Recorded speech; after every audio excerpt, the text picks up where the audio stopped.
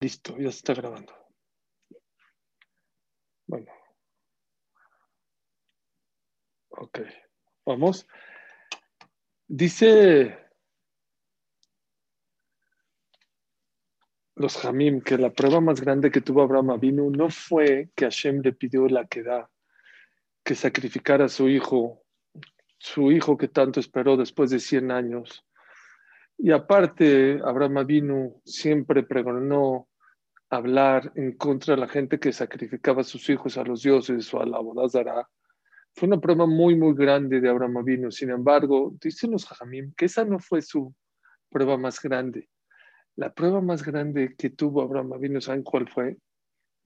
Imagínense cómo se sintió cuando pasó la prueba de estar dispuesto a sacrificar a su hijo. Ya lo va a matar y viene Dios y le dice, no, no lo mates. Estaba probando.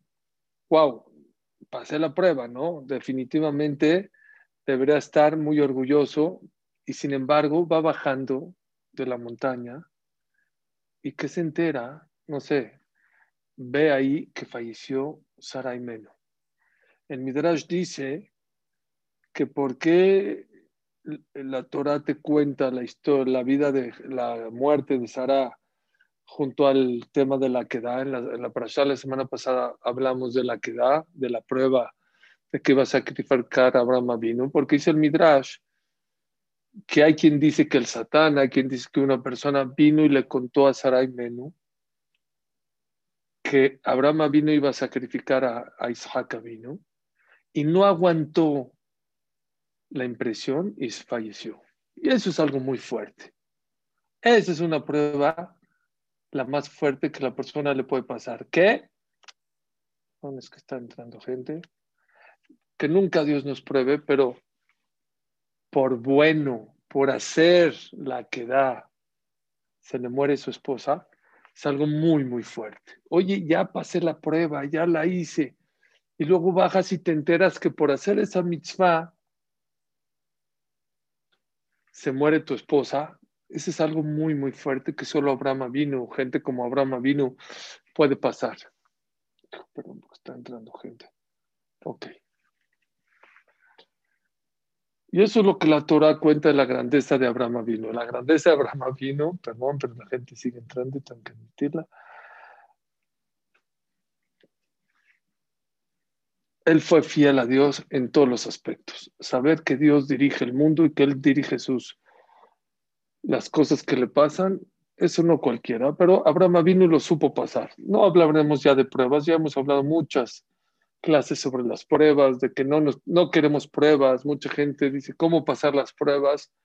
Les voy a decir dos tips nada más, que a lo mejor no hablé en otros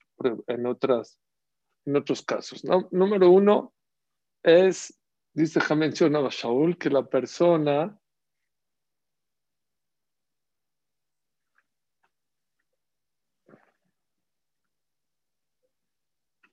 persona tiene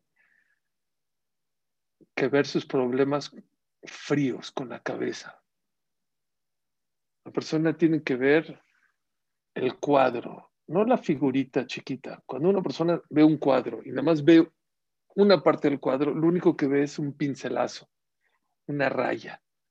No hay que ver esta vida microscópicamente, macroscópicamente. La persona tiene que tratar de qué?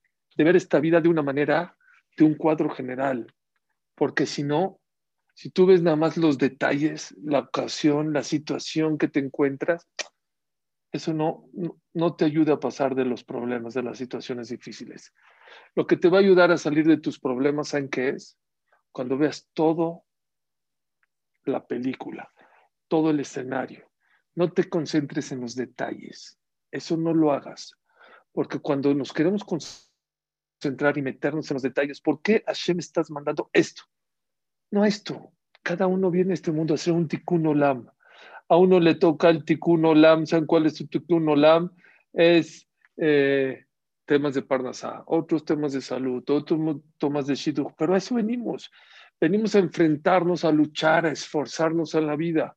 Esa es la grandeza de la persona. La grandeza de la persona es cuántas batallas has ganado, qué tan fiel has sido a Dios, cuánto has confiado en Él, qué tan agradecido ha sido, ¿cuánto te fijas en las cosas positivas y no nada más en las negativas? Es una de las maneras de cómo la persona puede pasar las pruebas. Y otra tefila, la gente no se da cuenta porque está medio dormido, pero de las primeras tefilot que hacemos en Birkat HaShachar, ¿saben cuál es? Ve'al tevireni lideni sayon. Por favor, Akadosh Baruj Hu, no me vayas a traer una prueba. Por favor, no me vayas a probar. ¿Por qué? Porque quién sabe si pasamos las pruebas. No queremos las pruebas, pero si ya están, hay que saberlas enfrentar. ¿Cómo se enteró Sara? Yo siempre pensé que el Satán, así yo tenía registrado, y así dice el Midrash, que el Satán la levantó y le enseñó, mira cómo está. Está bien, es un Midrash que lo entiendo. Y no aguantó y se murió. Y vi otra versión un poco más aterrizada. No fue el Satán. No fue el Satán el que le dijo. Uno de esos chismosos, ya saben que hay gente que le encanta dar las noticias, sí. Una de las maneras de cómo esta Sara se enteró, un chismoso, y le quiso ir a contar que Isaac vino, Abraham vino, lo iba a matar y al final ya no lo mató. Pero miren, hasta para dar noticias hay que ser inteligente. Vino a esta persona, le dijo a Sara, ¿qué crees, Sara? Abraham vino, se llevó a Isaac vino a sacrificarlo. Nada más de escuchar esas palabras, se murió Sara. Él no, su intención no era contarle que, y le iba a decir, ¿y qué crees? Y al final ya no lo sacrificaron. Pero hay gente tan tonta que no sabe ni dar la noticia, ni comunicar la noticia. Les voy a decir una cosa, está prohibido dar malas noticias, ¿sabían ustedes? La Torah prohíbe dar malas noticias a los demás. Y si ya tienes que ser, que sea otro, porque a la gente le encanta. ¿Supiste que se murió? ¿Supiste que le dio el COVID? ¿Por qué? No hagas eso. No seas tu portador de malas noticias. Sé tu portador siempre de buenas noticias. La Gemara en Masejet Moed Katan dice que aún la persona que lo aleno tiene que dar una mala noticia, que siempre demos buenas noticias, pero si Hasbe Shalom una persona tiene que dar una mala noticia, ¿saben qué? La persona tiene que darla de una manera no directa, de una manera, sí, de ladito, con indirectas. La Gemara dice que un Emorá llegó de Israel a Babel y le preguntó a su amigo, un jajam muy grande, dijo, ¿cómo está tu papá? Dijo, se quedó callado. ¿Cómo está tu papá? Se quedó callado. Bueno, ¿cómo está su mamá? Menos. No le contestó. Entendió que se fallecieron los dos. Dice la Gemara, de ahí aprendemos que la persona no tiene que dar malas noticias. Aún en momentos que tiene que dar malas noticias, que sea indirectamente, especialmente en Shabbat.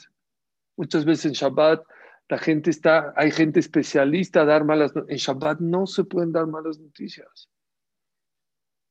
No es necesario. Al menos que sea un familiar que hay que avisarle. Bueno, pero mucha gente no sabe. La Gemara dice, el Pasuk dice que la persona que da malas noticias es un tonto, porque hace sufrir a los demás. Pero Filula, hay gente que va a dar una buena noticia, pero no sabe ni siquiera cómo darla. Tienen que tener mucho cuidado. Hay que aprender en la vida a dar buenas noticias. La pregunta que les quiero hacer el día de hoy es, ¿saben que la parashá de la semana pasada, y esto las mujeres se van a emocionar, es, pero no sé si es la regla con todas las parejas, que hubo una discusión Abraham vino contra Sara. Abraham quería dejar a Ismael en la casa y Sara, no, Sara, Sara no quería que se quede Ismael. Decía que era una mala influencia para Isaac vino. Entonces no quería sacar a quién, quería sacar a Ismael de la casa. Y Abraham vino no sabía qué hacer, pues consultó a Dios. ¿Y qué le dijo Dios? Kol ma shetomar Sara shema bekola. Hazle caso a Sara y Nena. Dice la Gemara, de ahí aprendemos que Sara era un nivel más grande que Abraham vino. Más que Abraham vino. Entonces, ¿puedo hacer una pregunta? ¿Abraham vino pasó la prueba o no la pasó la prueba de la queda de matar a su hijo? No, nomás la pasó. Subió, lo amarró, lo iba a matar. Hashem le dijo, no lo mates. Bueno, déjame cortarle un pedacito de nariz, un pedacito de oído, algo. No la pasó, la superpasó. Es más, no quedó tranquilo Abraham vino hasta que vino un corderito, lo trajo, lo amarró y lo degolló en vez de Isaac. Ahí es cuando Abraham vino y ya quedó claro. Y vino Dios, dijo, Ataya, ya me di cuenta que ahora sí eres fiel al 100%. Les hago una pregunta. Perdón. Si acabamos de decir que Sarai Mero estaba en un nivel mucho mayor que el de Abraham vino, ¿cómo puede ser que Abraham Avinu soportó la prueba de la quedad y Sarai Menú no la pudo aguantar? ¿Cómo? Sarai se desmayó, se murió de inmediatamente. ¿Por qué? Si era mucho más grande en profecía que Abraham Avinu, ¿por qué Abraham sí la aguantó y Sarai Menú no la aguantó? Esa pregunta no la hago yo. Esa pregunta la hace muchísimos jajamim y entre ellos Rav Chaim Shmulevitz. Rav Chaim Shmulevitz fue Rosh de Mir hace 60 años más o menos, 50, 60 años. Y él, en su libro Sijot Musar, hace esa pregunta. ¿Cómo puede ser que Abraham Avinu no aguantó, Sara no aguantó la prueba y se murió? Y Abraham Avinu sí la aguantó.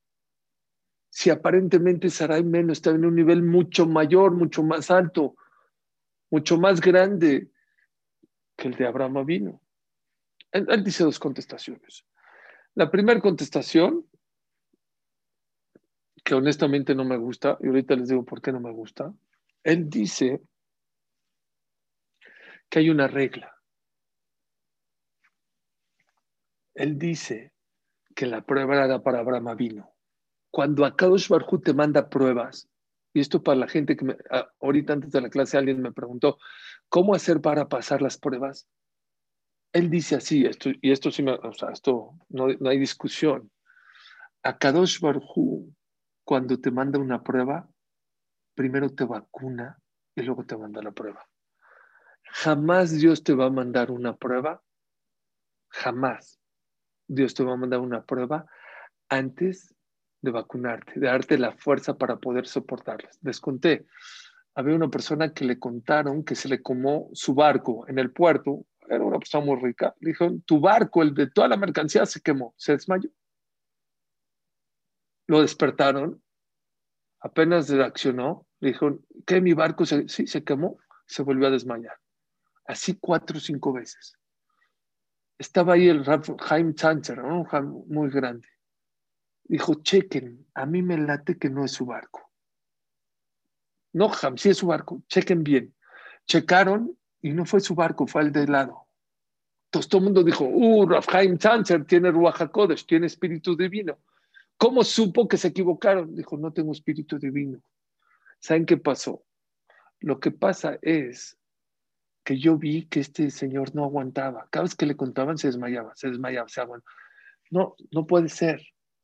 Dije, si Dios le quemó su barco, Dios le tiene que dar la fuerza para poder soportar esa prueba. Quiere decir que seguramente no. Y así fue. Se equivocaron de barco. Tú le puedes decir a tu hijo, oye, ¿me puedes cargar un sidur? Un sidur es tamaño así. Un niño de 6 años. Oye, al papá le dice, oye, ¿me cargas este sidur? Te lo carga. Una Gemara. O sea, a lo mejor sí.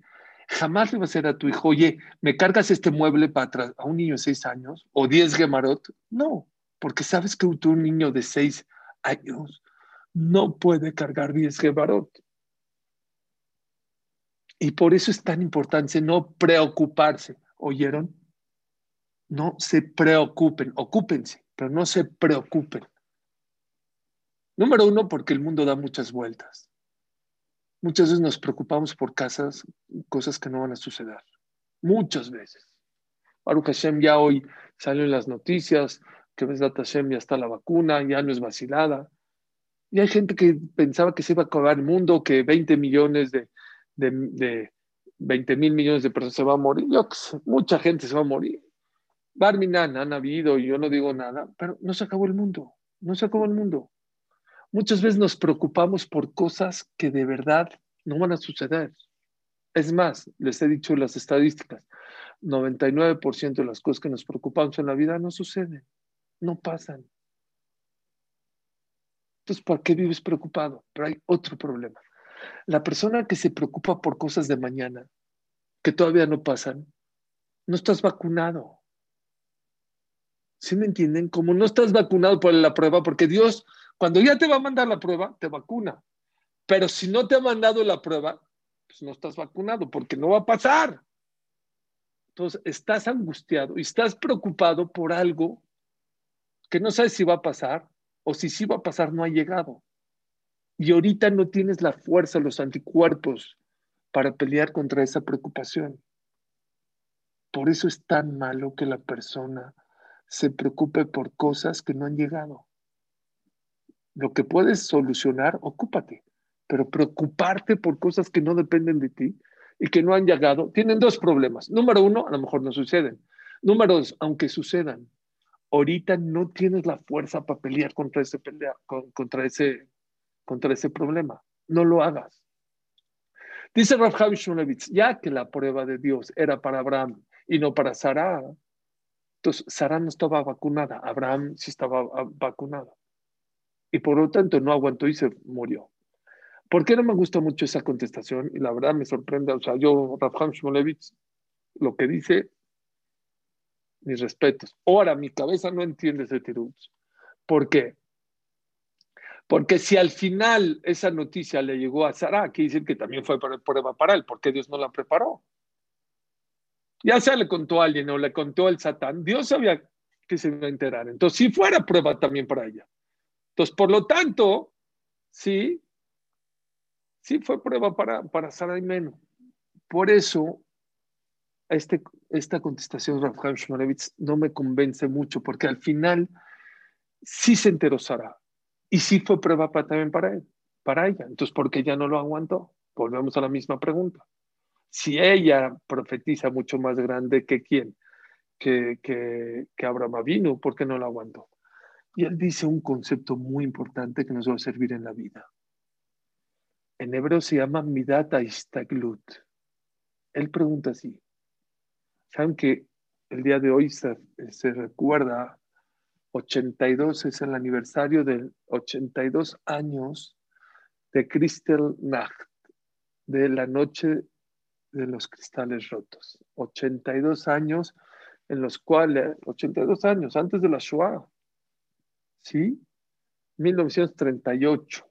Bueno, ahí estábamos ya empezando ya la Shoah, pero mucha gente no sabe lo que sufrió. O sea, se le llama la noche de los cristales rotos, pero en realidad, les digo la verdad, no nada más rompieron las tiendas de los Yehudim, no nada más quemaron las tiendas de los Yehudim, los alemanes, Maximum. No nada más quemaron los Bate Knesiot, Bate Midrashot. Hubieron muchas matanzas, hubieron muchos violaciones. Fueron cosas muy fuertes. Dice Rav Chaim Shmulevitz, ¿cómo la gente en la Shoah aguantó? ¿Cómo aguantas? Tú nada más oyes un documental o ves un libro de la Shoah y no puedes, no puedes. Estuve yo en los campos de concentración, se te paran los pelos de punta de lo que vivieron los Yehudim. ¿Cómo le hicieron? ¿Cómo aguantaron? ¿Cómo no se suicidaron y se aventaron contra los nazis? Y seguramente mucha gente lo hizo. Pero porque mucha gente aguantó, soportó. Fue un infierno de 4, 6, 8 años.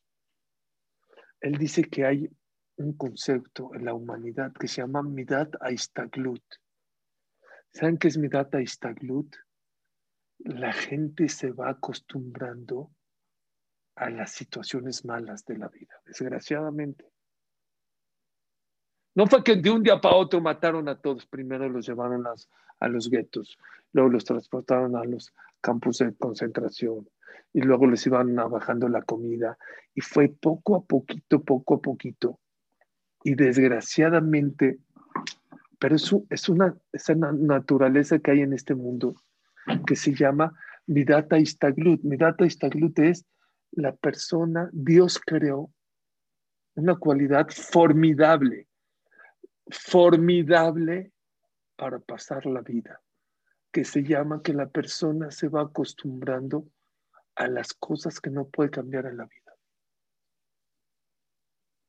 Hay gente, lo aleno, que no veamos, que le fallece un papá, una mamá, un familiar, y al principio es muy duro, pero ¿qué creen? El cuerpo, la mente, el corazón se va acostumbrando. Y empiezas a acostumbrarte a vivir sin esa persona. Gente que amabas, gente que tú pensabas que no podrías vivir sin ella. Borola Mishtabach Shemolad lo hizo para que el ser humano pueda seguir viviendo un poquito con el olvido, un poquito con ese chip que la persona, sí, se empieza a acostumbrar a vivir de esta manera. Y él dice que así fue en la Shoah. Si fuera de golpe, la gente no aguantaría, pero como fue paso a pasito, primero Kristallnacht y luego ya los Yehudim ya no pueden ir a las escuelas y luego ya no pueden comprarlo más que lo básico y luego se van a ir a los guetos y luego ya no pueden salir de los guetos y luego ya no pueden comerciar y fue poco a poquito, la gente se va acostumbrando y va viviendo y va aguantando.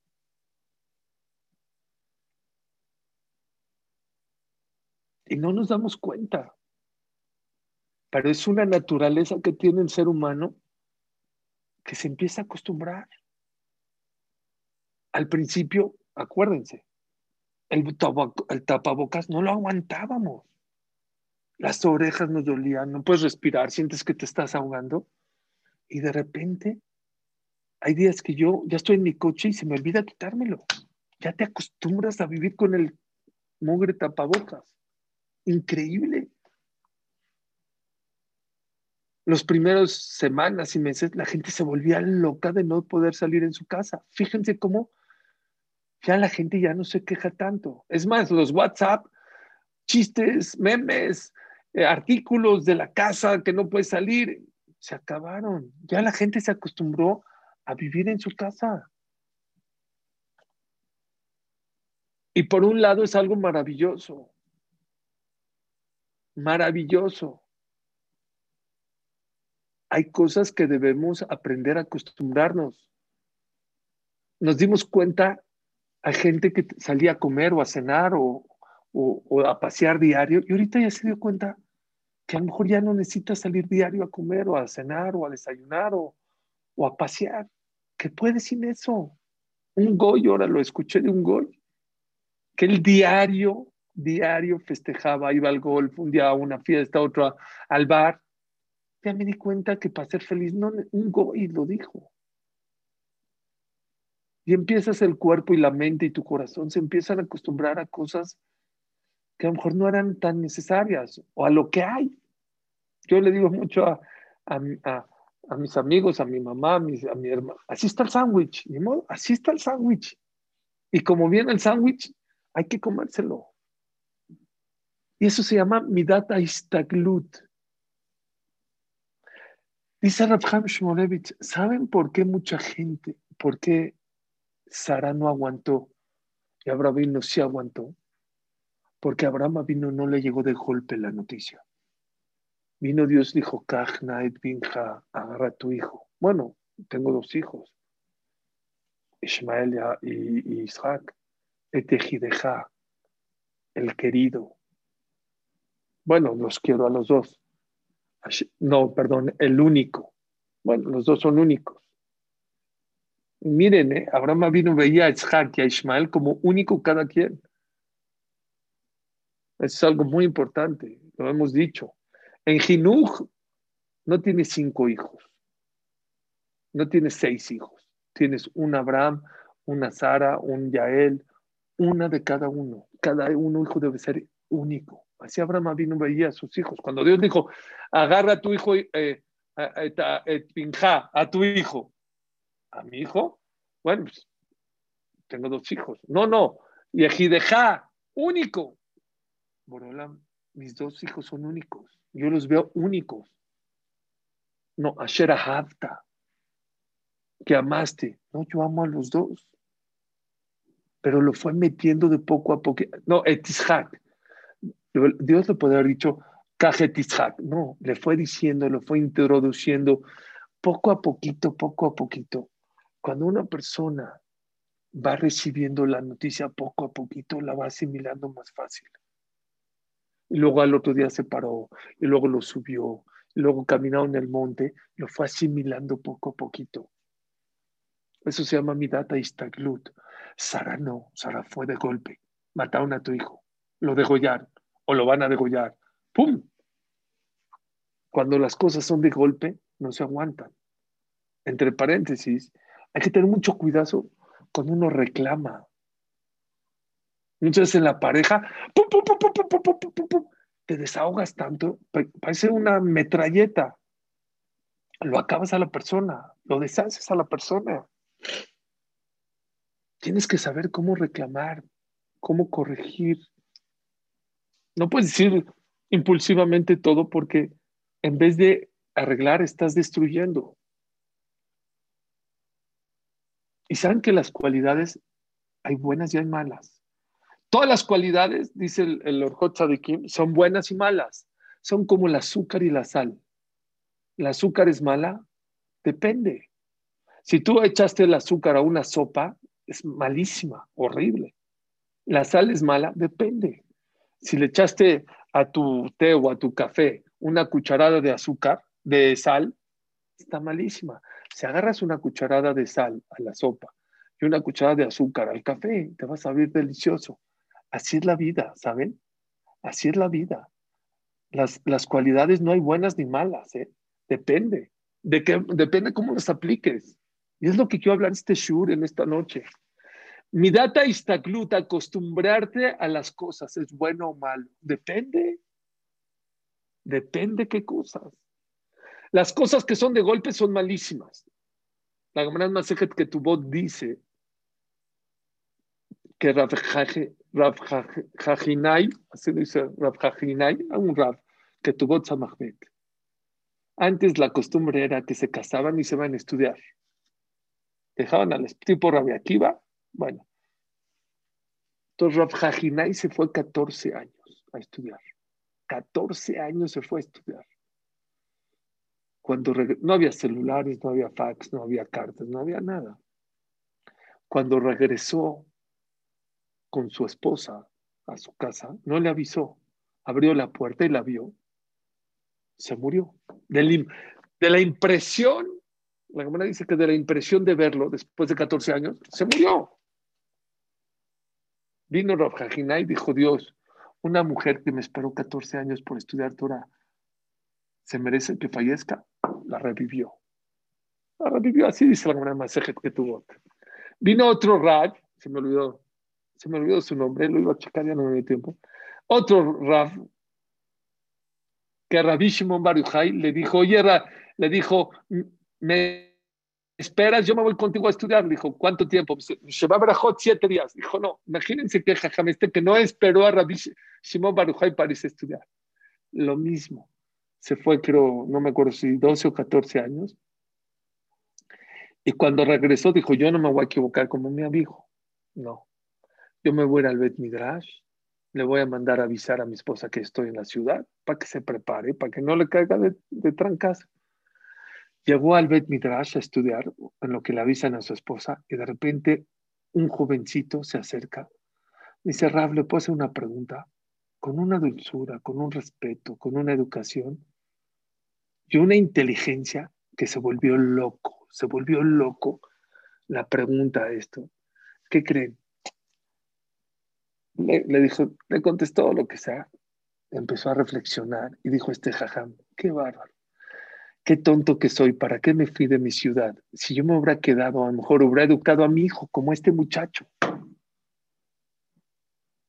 Sí, yo estudié mucha Torah, pero también tuve un hijo y ese hijo a lo mejor sé que se lo dejé a mi esposa y todo, pero a lo mejor yo lo hubiera educado como este. Qué dulzura, qué educación, qué cualidades. Bueno, ya ni modo. De repente le dijeron, ya tu esposa ya sabe, ya ven a la casa.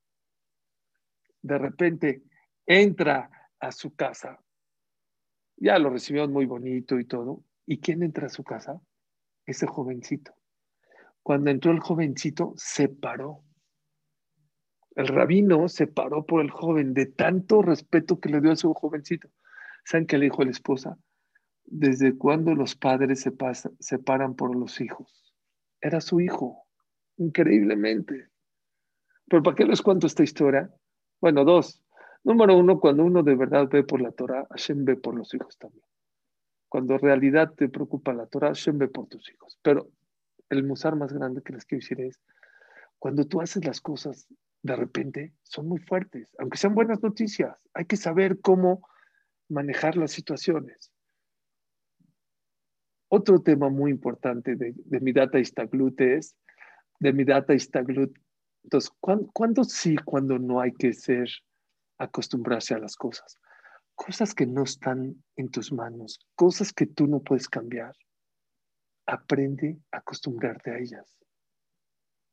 Cosas que puedes cambiar, no te acostumbres a ellas. ¿Cuánta gente en la vida vive con dolor o de estómago, o de espalda, o de cualquier cosa? Y va al doctor, se hace un tratamiento o se hace una cirugía y se curó.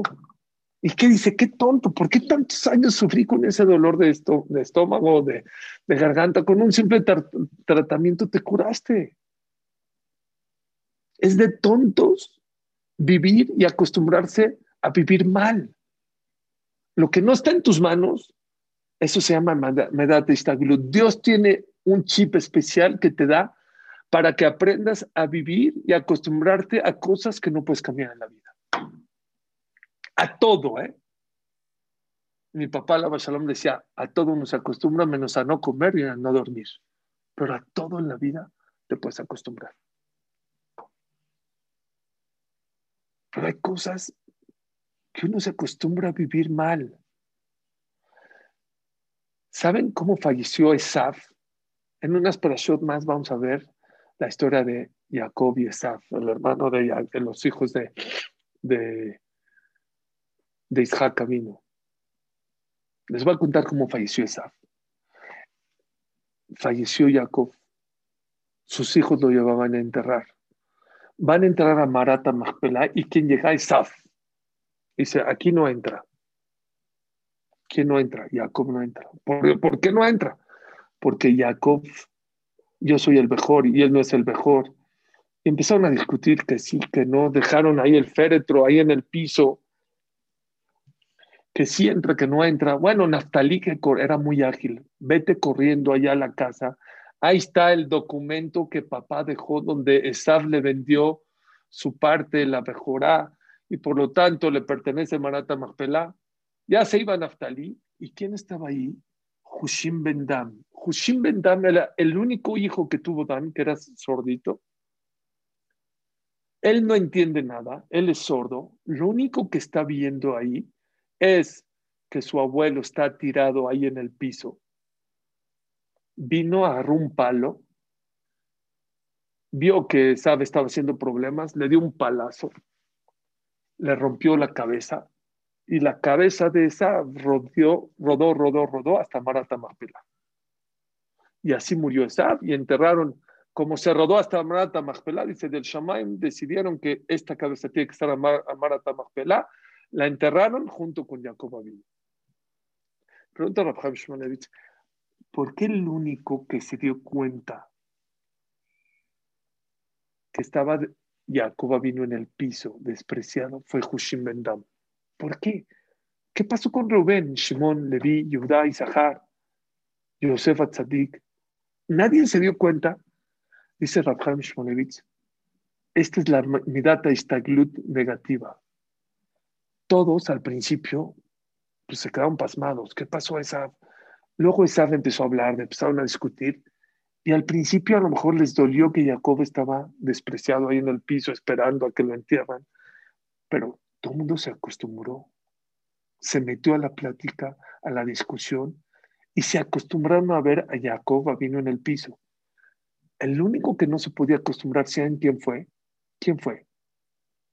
Hushim Ben Dan, porque como no escuchaba, no se metió en el tema, no se acostumbró a lo que estaba pasando, y lo único que él veía era a su abuelo en desprecio. ¿Qué hizo? ¡Pum! Le dio una cachetada. ¿Cuánta gente se acostumbra a vivir sin Shalom Bait? Ya no te das cuenta.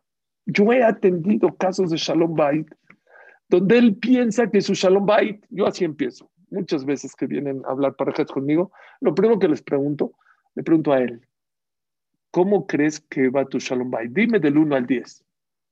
De verdad que muchos me dicen 8, 9. Y le preguntas a la pareja, ¿y sabes qué te contesta? -3, -10. No se dan cuenta. Es esta mi data istaglut. Es exactamente la cuchara de azúcar, echárselo a la sopa. Cuando tu cualidad de acostumbrarte a las cosas las usas para cosas negativas, no es malo, es pésimo. ¿Saben por qué es pésimo? Porque la costumbre hace que ya no te des cuenta de las cosas malas que estás viviendo. Y por eso es tan malo utilizar esa cualidad para cosas negativas. Por eso quiero darles consejos para romper esas cualidades, esos malos hábitos. Mi data istaglut, en lo que no está de ti, ¿tú puedes decidir cuándo está la vacuna? No, ¿verdad? Entonces acostúmbrate a mientras a vivir sin la vacuna. ¿Tú puedes arreglar tu Shalom Bait? Claro. Entonces no te acostumbres a vivir mal. ¿Por qué te acostumbres a vivir mal? Rompe esos hábitos. ¿Saben que hay mucha gente que fuma y no se da cuenta que está fumando? Fuma tanto que ya no se da cuenta cuando está prendiendo el cigarro. Hay mucha gente. Y este también es una costumbre, desgraciadamente, muy negativa, que se acostumbra a tener cosas maravillosas y no se da cuenta. No se da cuenta de la pareja que tiene junto de él o de ella. No se da cuenta de la vida, la calidad de vida que tiene. No nos damos cuenta. Miren, si Besdat Hashem que creo, y yo me gusta analizar Forbes, BBC de Londres, las grandes informadores anunciaron ahora con bombo y platillo que la vacuna ya está. Y por un lado, qué bueno, porque estamos sufriendo mucho, porque hay mucha gente que está sufriendo. Pero ojalá y que de aquí a que Besdat Hashem se acabe todo, que creo que ya va a ser muy pronto, por lo menos ya se ve la luz en el túnel, nos dé tiempo a recapacitar una cosa, a empezar a valorar lo que tenemos en la vida. Si algo tenemos que aprender en estos 8 meses de pandemia es aprender a valorar la salud, el poder respirar, el dejar de quejarnos de tonterías, de tonterías. Sí, porque nos acostumbramos a estar sanos, a caminar, a respirar, a ver, a comer, a abrazar, a estar con los hermanos, con la familia, a ir a bodas. Y esa es una midata istaglut, una costumbre mala. No puedes acostumbrarte a todo eso. Don't take it for granted. No des por dado la vida. Nada tenemos comprado en la vida. Dios ya nos demostró en un segundo qué importante en la vida valorar, hacer más feliz con lo que tenemos. Qué importante de verdad de no quejarnos por estupideces, por tonterías. En segundos te contagias, en segundos pierdes energía, pierdes tu oxigenación. No hay camas en los... Hasta tener una cama en el hospital ya es algo grande. Increíble, increíble. Ya no hablo de no llegar al hospital, de no necesitar respirar, de no necesitar tomar medicinas, sin dolores de cabeza. ¿Cuántas cosas? Besrat Hashem ya se va a acabar todo esto, pero que no se acabe la lección. Hay que aprender la lección. Hay que aprender esta vida a acostumbrarse a las cosas que no se pueden cambiar, acostumbrarse a las cosas que de verdad no están en nuestras manos. Pero las cosas buenas que Dios te da, siempre tienes que agradecer. De verdad, estoy estudiando Jobot Alabot en la mañana, me trae impresionado. Shara Bodate lo que lo pueda leer, que lo lea. Todo su libro está basado en ser agradecido a Dios con todo lo que Dios te da. Como ser humano, como Yehudí, como persona. Mientras más Dios te dé, más tienes que ser agradecido. No te acostumbres. Y así el Yehudí empieza el día. Modeani le faneja, gracias. ¿Gracias de qué? Si está el COVID, si el trabajo, si la parnasá, el shidduch. Gracias que abriste los ojos. Gracias que te puedes levantar. Gracias que puedes comer. Gracias que puedes caminar. Gracias de todas las cosas maravillosas que tenemos, que nos habíamos acostumbrado a tener.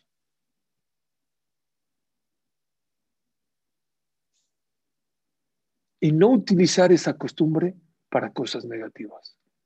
Rápido les voy a dar 6, 7 consejos de cómo romper las malas costumbres, porque todos vivimos con malas costumbres. Uno se acostumbra a vivir con dolores, otro se acostumbra a ser un gritón, enojón, otro se acostumbra a tener un mal shalom bait en su casa, otro se acostumbra a ser, no sé, orgulloso, a ser apático.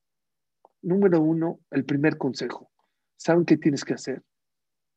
Decidir cambiar. Se acabaron las rutinas negativas. Se acabó de que siempre voy a vivir. Nunca es tarde para cambiar. Nunca. Voy a cambiar. Voy a romper mis rutinas. Desde fumar, desde tomar, desde apostar, hasta tener armonía en mi casa. Decide. Eso es lo más importante. Lo difícil en la vida no es cambiar las cosas.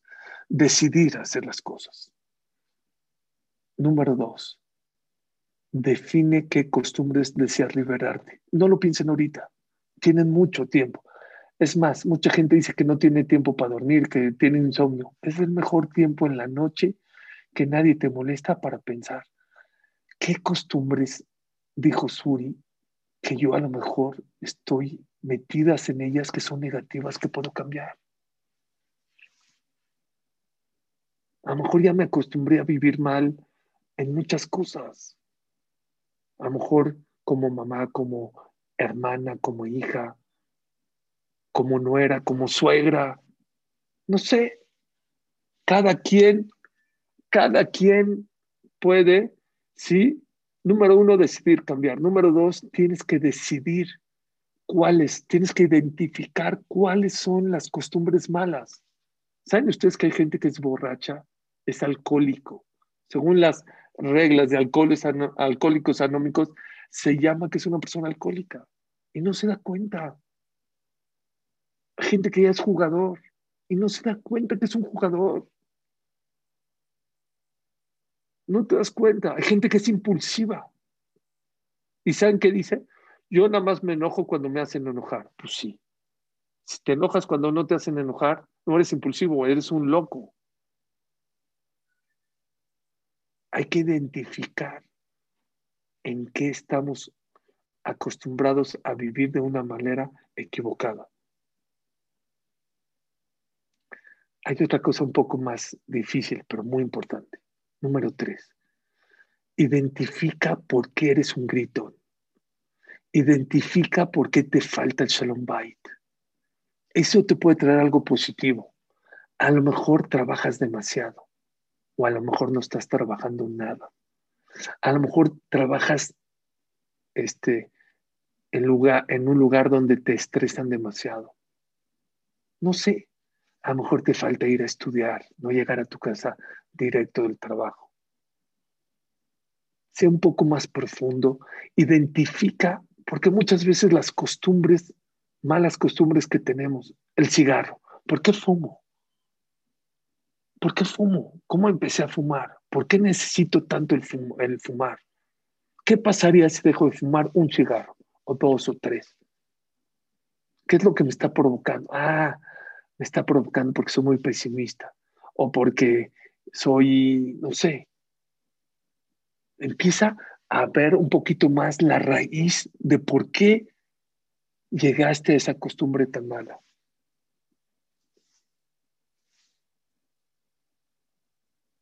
Si vas a dejar, por ejemplo, de fumar, busca otras cosas. No es nada más surmerra, baceto. No es suficiente de dejar de hacer esa mala costumbre. Haz cosas buenas. Haz deporte. Come chicle. No sé, busca otras opciones que suplan a esa mala costumbre que tenías. Otro punto muy importante. Divide tus objetivos. No digas, por ejemplo, a la persona que fuma una cajetilla, mañana voy a dejar de fumar. No, en una semana voy a bajarle un cigarro. Un cigarro.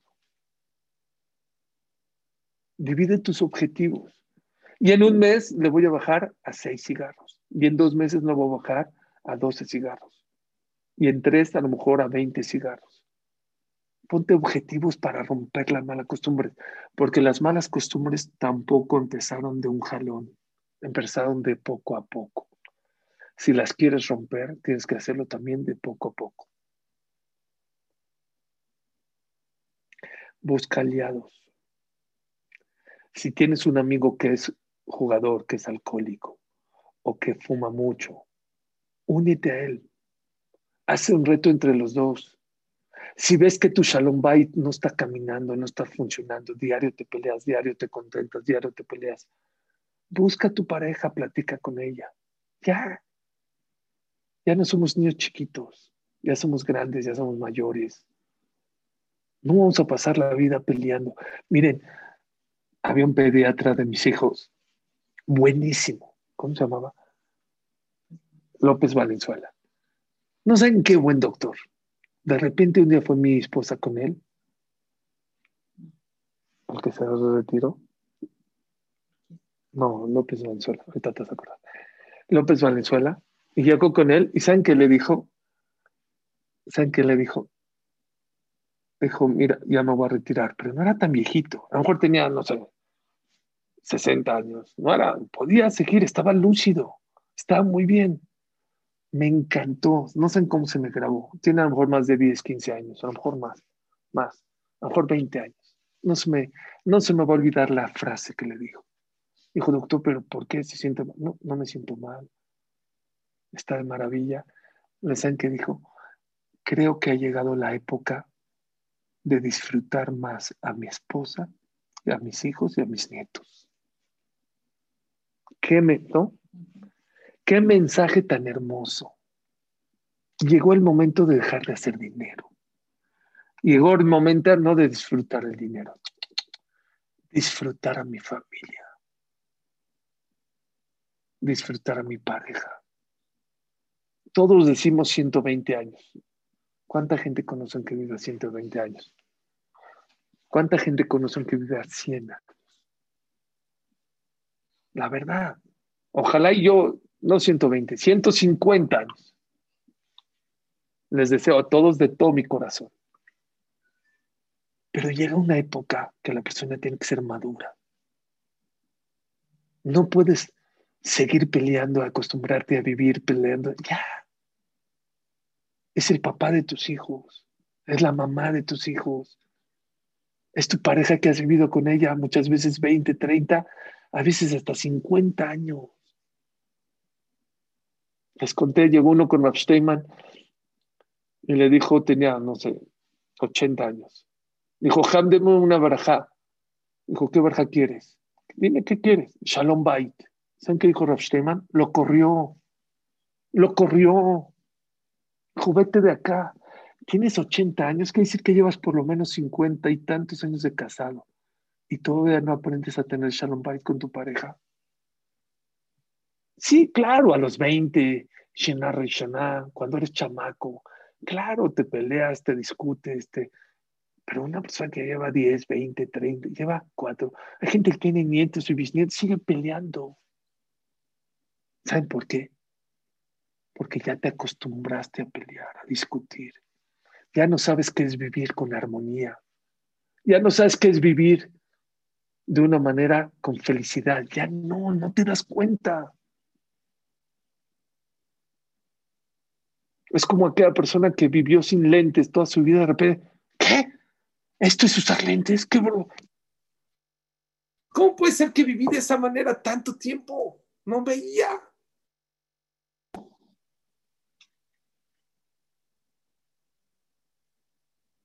Busca aliados. Y muchas veces el mejor aliado, ¿saben quién es? Tu pareja, tu esposa, tu esposo, tus hijos, tu familia, tus amigos. Vamos al CNIS juntos. Vamos a estudiar juntos. Vamos a dejar el cigarro juntos. Vamos a dejar de tomar juntos. O dejar de fumar. ¿Cuántos hábitos malos tenemos en la vida? ¿Cuántos que no nos damos cuenta? Es un asesino silencioso que no nos damos cuenta o que te está, no sé si te está quitando la vida, pero calidad de vida seguro te la está quitando, seguro.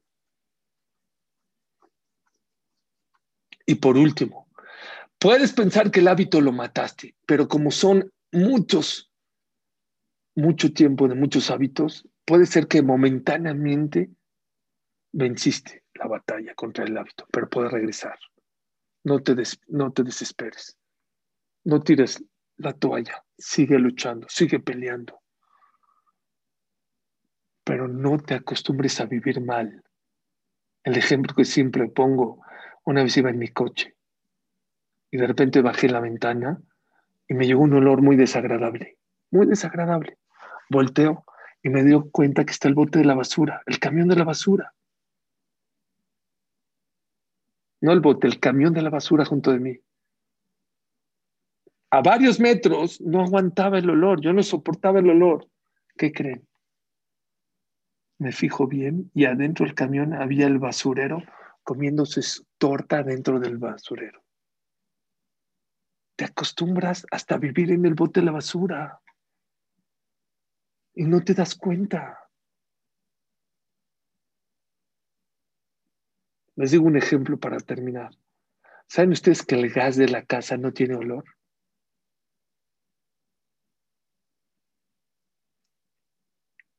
¿Sabían que el gas casero no tiene olor? En la fábrica le ponen mal olor porque si no, si hay una fuga de gas, te puedes morir y no te das cuenta. No te das cuenta. Entonces, ¿qué hacen en la fábrica? Le ponen mal olor, le inyectan el gas, la gente no sabía. El gas natural de la tierra no tiene olor. Pero Barminan, aquella persona, ni lo quiera Dios que una persona ponga en su casa un gas natural que no esté procesado con el mal olor, porque puede tener una fuga y se muere sin que él y toda su familia, sin que se dé cuenta. Exactamente esas son las malas costumbres. Las malas costumbres y los malos hábitos de la vida son como el gas. Y si no le pones una señal, puede matar, puede destruir tu vida, puede destruir tu pareja, puede destruir tu familia y no te das cuenta. ¿Y saben cómo te puedes dar cuenta? La persona que estudia Musar. El que estudia Musar se da cuenta de muchos hábitos que tiene en la vida, que está mal, estoy mal, como esposa, como esposo, como mamá, como hijo, como Yehudí. Pero el que no estudia no se da cuenta y no puede cambiar. Y muchas veces es muy tarde para cambiar. Ok, ese es el mensaje de la Perashá. Todo sale de Abraham Avinu y de Sara. Mi data istaglut, acostumbrarte a las cosas que no puedes cambiar es una maravilla. Acostumbrarte a cosas que puedes cambiar es un error grave. Es exactamente como agarrar una cucharada de azúcar y echarlo a la sopa. Sabe muy feo. O agarrar una una cucharada de sal y echársela a tu café. Más feo, yo creo.